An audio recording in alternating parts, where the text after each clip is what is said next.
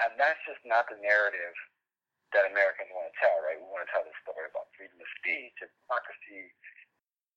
Lewis Moore is a history professor based in Grand Rapids, Michigan. In this episode, we talked about why he researches Black newspapers, reading, and how he uses Twitter as a historian. Be sure to rate, share, subscribe on iTunes, but if you have any thoughts or questions you'd like to share, you can do that using hashtag BLB Podcast or going to blbpodcast.com. Here's our conversation. Confederate armies came down in New Orleans today, and it happened to be Confederate Memorial Day in a few states. And I went to your Twitter, as you are affectionately known in some circles as Twitter's favorite historian. I went to your Twitter account and I saw that you tweeted your favorite anti-Confederate political cartoon from 1938, and also posted a screenshot of the Louisiana Weekly from April 1967 that had the headlines, 4 filed complaints of police brutality and protest stop and frisk law against children. And your text was, New Orleans ran the city like a Confederate city. So my question is, when something major happens and you see like all this news and you see all these things happening, as a historian, what is your first thought? Like, are you thinking of like a front page that you remember researching? Or are you remembering like a moment in history that you saw this happen already? Like both. So if I know something quick, if I could kind of put it in historical context in like 1 or 2 tweets, I'll do that, because I always think that's important for us, right, as academics, as historians. We've read a lot, and so much of the time before social media, so much of our conversation is always to us to each other, and so this kind of changes things, and so there is this kind of weird responsibility to give that information, right? So, like, not everything's new under the sun type deal.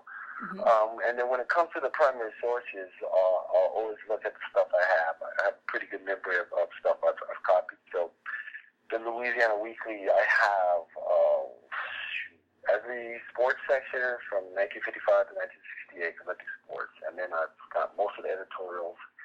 And then I got a lot of front pages. So most of the stuff where I saw something like police brutality. So I happened to have that one. Mm-hmm. Because of that front page, because of the police brutality. So I just kind of keep tabs whenever I'm doing my research on sports. I keep tabs on what's going on in the city at that time. So, and I feel like, someone like Louisiana Weekly, very few people have access to that because it's not online from what I know. Mm-hmm. So that's all microfilm stuff that I have. My own research is all on the sports page. So I'll share other stuff, gladly. And I think it's important for the public to see that. So where are all these files? Are they on your computer or in your office? PDF. So, so my book, I have a book coming out. I have 2, but one of them is dealing with the civil rights movement and the black athlete. And I looked at a lot of black newspapers from 1945 to 1968 to kind of retell the story from the black press. And so I PDF a lot of sports pages. I started to at the end doing the editorials when I realized that I got time, I could just copy those and look at them later. And like I said, if I see something catchy on the sports page or I know something's about to happen in history, I'll record that. I'll PDF those too. So I have a lot of files just on my computer or a jump drive. I know you say you want the public to know, and I know it's easy with Twitter because I feel like all kind of journalists are on Twitter. It's where we get a lot of our news from. And I found you on Twitter because of journalists was retweeting you. I don't know if you might have had a thread going that day or something, but do a lot of journalists follow you and say, oh, thank you, I didn't know this, or I'm going to look into this even further? I don't know if I say thanks, but I do, people do follow, they like the history stuff more than like the live basketball commentary. And I think they appreciate it, right? Because most of the stuff I give is, I would say at least, if it's history, 99% of the stuff I give is from a black newspaper. Mm-hmm. And this is just stuff they haven't seen before, right? Most of the people who are online, they grew up not, I wouldn't say they grew up not reading the black newspapers, but it just wasn't as present, right? Mm-hmm. The dailies are out there, and and most of the access that they have, the searchable databases are, daily newspapers, whether it's the LA Times, New York Times, Washington Post. And so I think people appreciate me giving those primary sources, whether it's editorial, political, cartoon, or just like something that I figured out from a newspaper. But yeah, I think a lot of, I can't tell you how many journalists follow me, but I think they just come for the history, and then probably ignore the basketball stuff at 10 o'clock at night.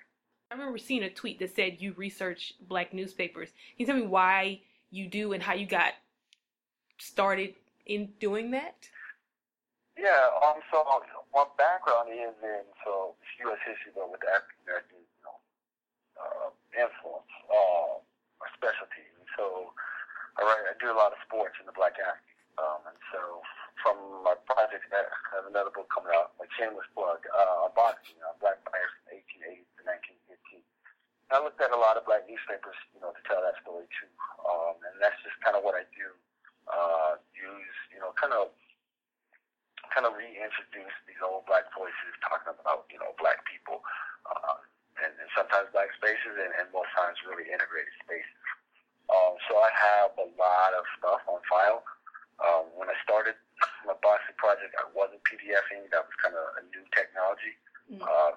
Within that, once I started the Civil Rights Project, the Civil Rights Movement, the Black athlete, that's when I started to PDF a lot of stuff. So that, again, the main point of that project is to tell the story about the Black athlete through their voice and then through the Black press. And so I got a number of newspapers. Some I have access to online. Most I made sure I got the stuff I didn't have access to, and just went crazy, just PDFing, every sports page, and then I'll come back to it and take notes. So that's how sometimes I can kind of figure out something like, maybe I've seen this in my notes. And so I'll go like a quick search of where all my files are, see if like the Confederate flag, if I type that up like a year ago or something like that. So then I can go back to the page. So the paper I grew up reading was the Times-Picayune. Did you have a favorite paper growing up, or which paper did you read growing up? Oh man, I only, honestly, but I only read really the sports sections.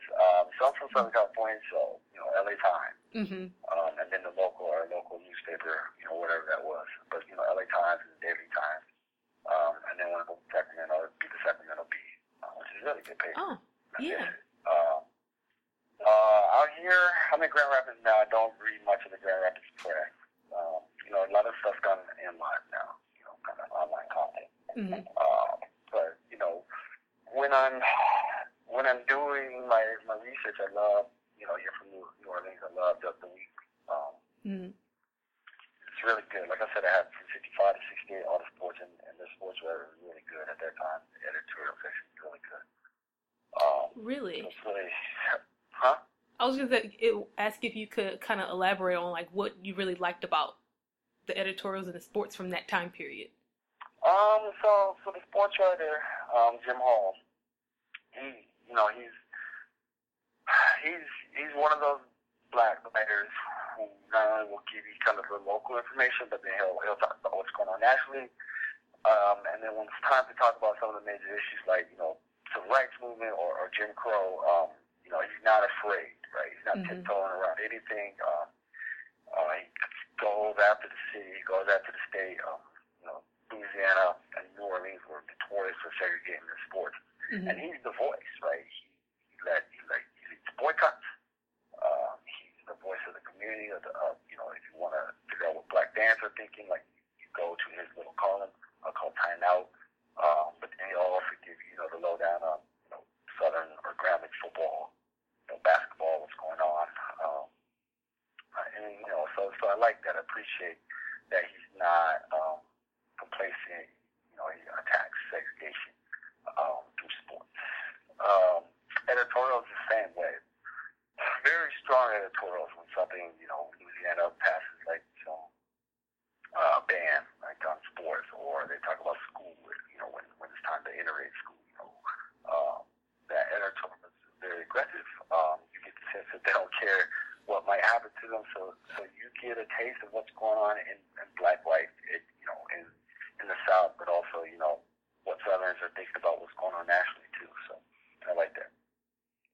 It sounds so fascinating. You have like such a cool job.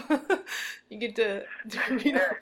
yeah. I don't really make money from this stuff. So, my thing is, I'm at a teaching school, so we teach, and so, research is something we would do, but not as much as going to like a big time school. So, when you find time, you really focus on stuff that you love. Mm. So. Do you feel like the papers of today, you can research in the same way you researched in these papers from the 60s or even before?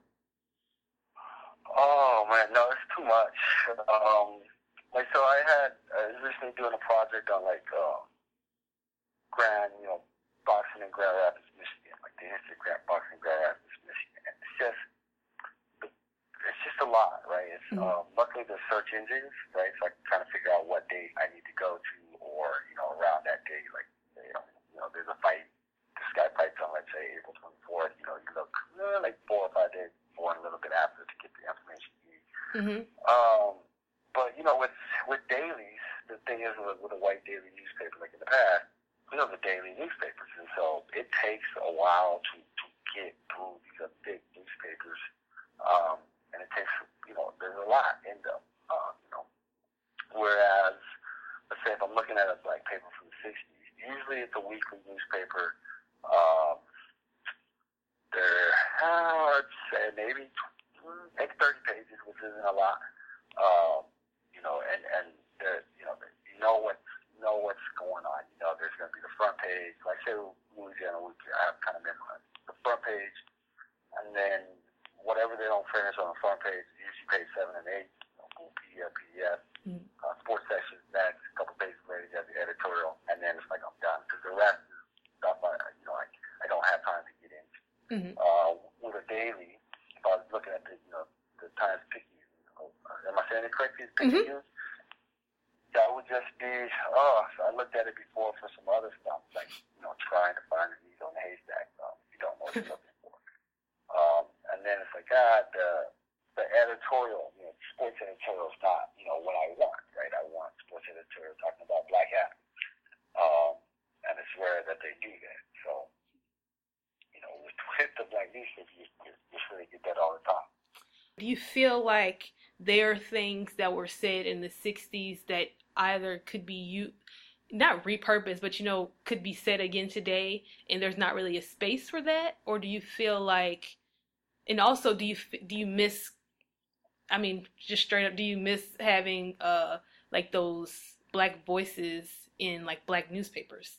Yeah, it's different, right? Today, there's no knock on them, Mm-hmm. they made it, right? But a lot of the main black voices are at like ESPN or like a major newspaper. So they can say stuff, but sometimes they can't say stuff.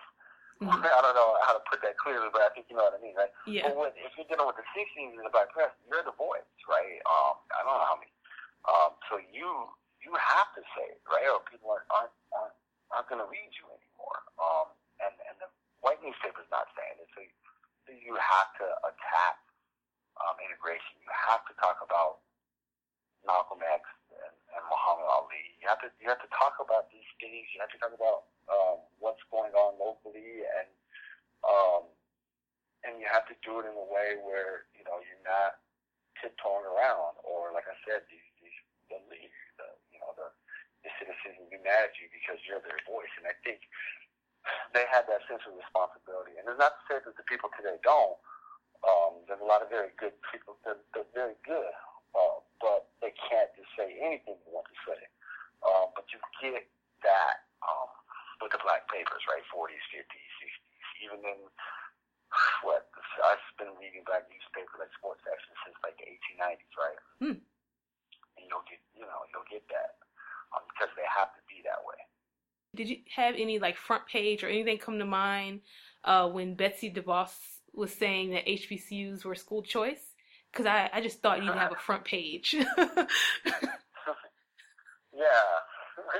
There was friends like, what can you say? But I think what I did, if you go back, I think I put stuff out from Alabama, I want to say, where the move was to, right after Brown v. Board, the move wasn't school choice is freedom of choice, right? And so what I said was that's the same language, but the same language that DeVos and others use of school choice, it's the same language that white Southerners use post-integration. It's the same choice that whites in the North use when they had their bus, right? This is freedom of choice, right? I should be able to send my kid to school wherever I want, meaning they don't want to go to school with black people. So and that's the larger point that I was making. I think some other people were making, right? It's related. Somehow it's related, but it's just the way when you say school choice or freedom of choice, it's a way that you don't really have to talk about race, where you're clearly talking about race. So I just feel like I'm referencing so much of your tweets because that's how I was introduced to you. But so when the FBI tweeted that they were honoring Dr. Martin Luther King Jr. on the anniversary of his assassination, you quoted it and said, "I'm thinking the FBI intern who tweeted this has not looked at the FBI files on MLK." So I only recently have know what you mean. Like in the last couple of years. It definitely wasn't while I was in school. Maybe in college. I'm not that far out of college, so that is still pretty recent. Why do you think a lot of people don't know, or do you think people do know and just kind of are rewriting history? Did they know that they infiltrated or spied on Martin Luther King? Yes. Well, I think it's just because as a nation, right, our affair with King is just that day. It's just that day, that speech, that have a dream speech, and to talk about the FBI and King complicates that narrative. But then you have to really answer, well, why was the FBI doing this, right? Like, why is Hoover telling these lies? Why are they trying to set up King? Who else are they doing this to? And then, it's the Black Panthers. It's really everybody, every black person who said anything, right? And that's just not the narrative that Americans want to tell, right? We want to tell this story about freedom of speech and democracy, and we want to tell this story about King wanted, integration, and he wanted this beloved community. And to tell the FBI story is to really say that the federal government doesn't want that, right? And so that just complicates it, and it really tells the truth on who we are, right? I mean, that the federal government's investigating this guy who all he wants is integrated society. I should let you know what the federal government thinks about integration. And I don't think, we're ready to go down that road as a society and admit that. Do you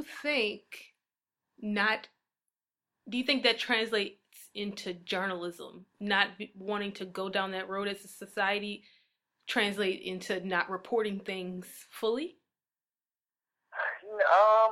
I know that's honestly, I have my blinders on when I'm on social media. I don't follow people I want to follow, like the really good people. But I do think in this time, right, where a lot of times you generate money by clicks. People don't want to take the time to investigate, and that costs money too. They don't want to take the time to investigate. Sometimes people don't want to deal with the comments, the hate, right? And so people go for the easy road. And so I think it's probably lack of money in the field, and it's also just easier just to say something really quick and get it out there instead of taking your time.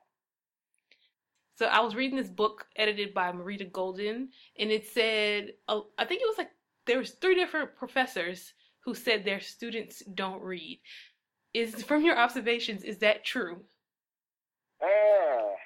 Don't read stuff I assign them, or just don't read? Both. The stuff you assign them would be, I think that'd be easier to tell. If they... That's a tough one. So it's not that they don't read. They read what they feel that they have to read. They wait till, let's say, there's a study guide come out, and then they'll try that, right? There's a test in a week, I'll read this. But if it's hey, on Tuesdays and Thursdays, we're going to talk about this chapter, I would say, 25% of the class will have it done, all the time. Another 25% will have it done, but they just won't talk. Even though they're adults, they just don't want to talk. And then there's the half of the class who's just I didn't get to it. I had 4 other classes and I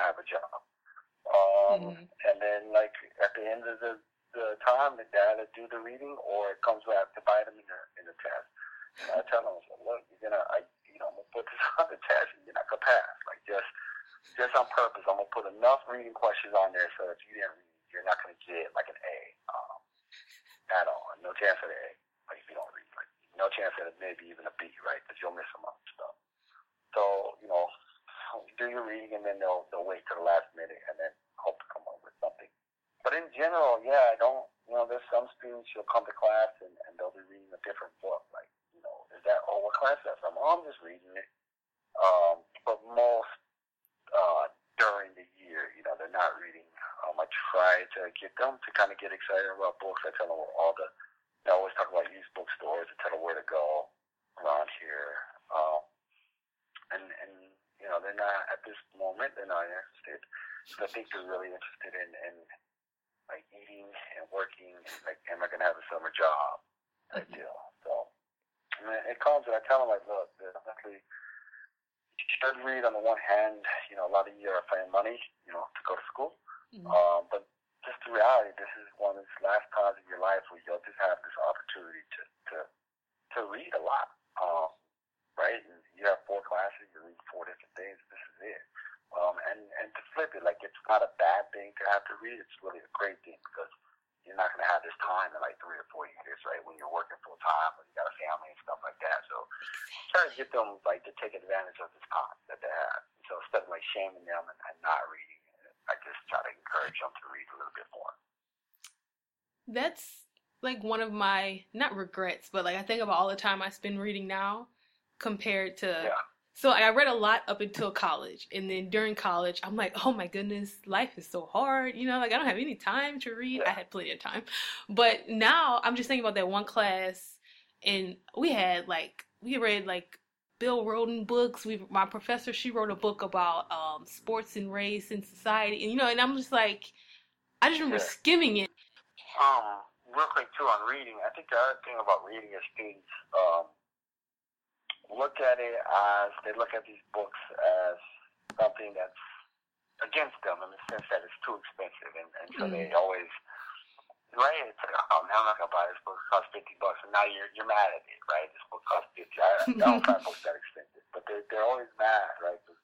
I got all these books, and so at the beginning of the semester, it just starts out bad, right? Because that the book's their enemy. The book is taking food off their table. It's too expensive. So look, we try to put stuff online, ebooks, try to find ebooks, articles, and stuff like that. Oh, college years. I'm so far removed. So, oh man, I can really talk about books all day, but I shouldn't. But what is one, I guess, criticism you would have of journalism in 2017?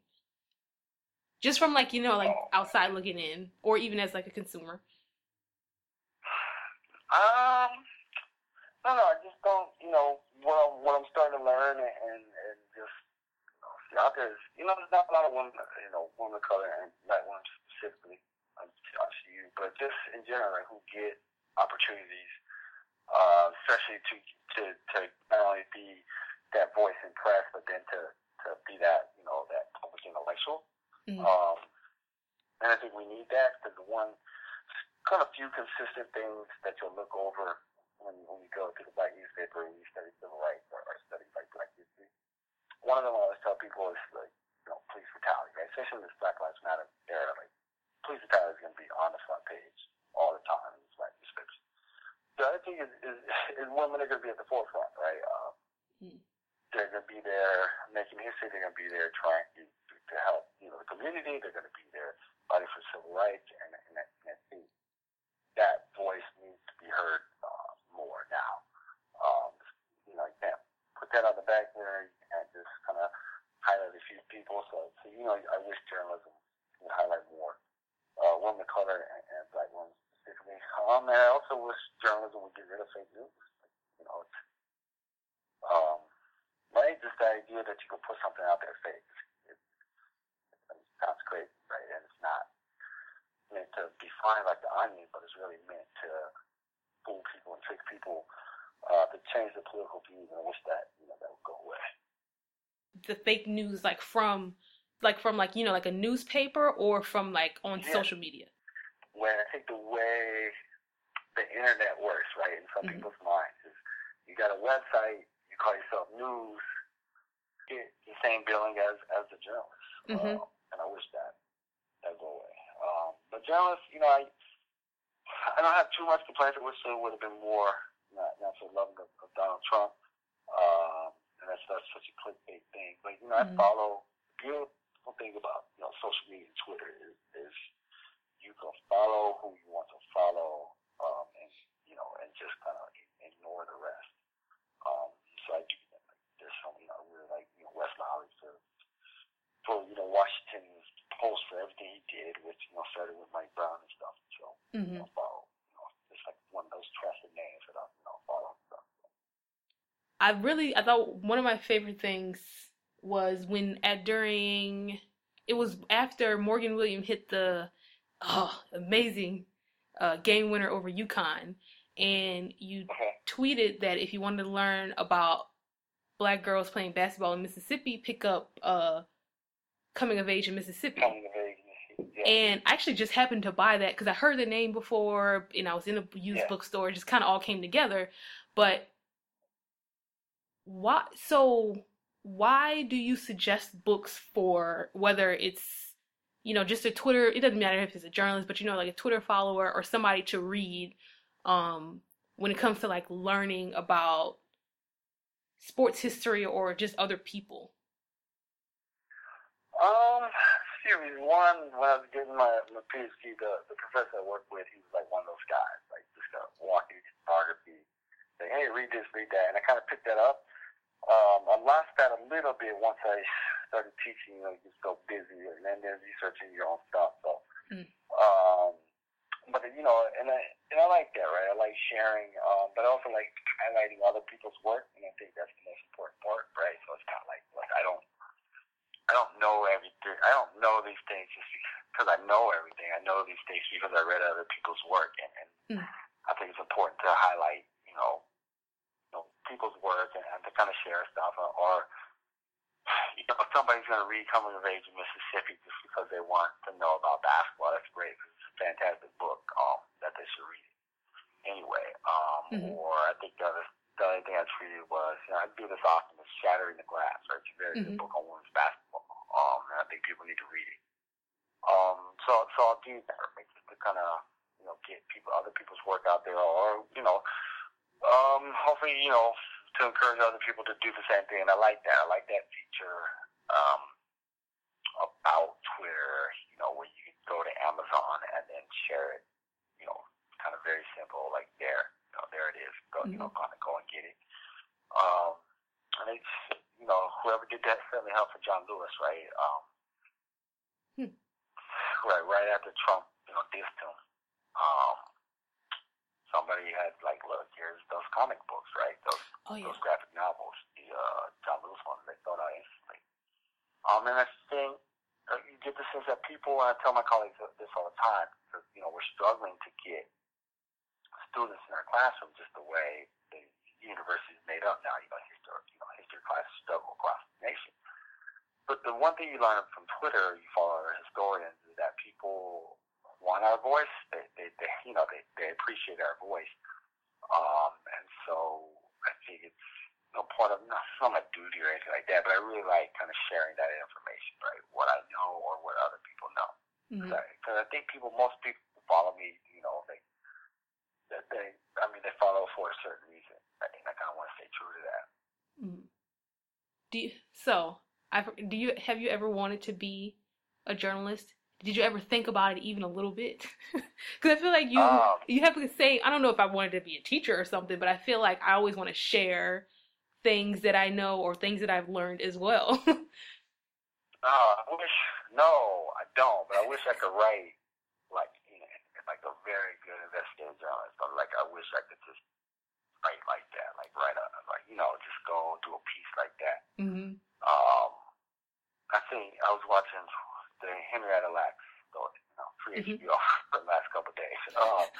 So I was watching it, and just the process, right, that the author was going through, like that was exciting. But man, I don't, I love tenure too, right? There's a trade-off. There's a trade-off, right? You gotta. That's so scary, like especially this work, right? That idea to that you got to have something every 2 days. Mm-hmm.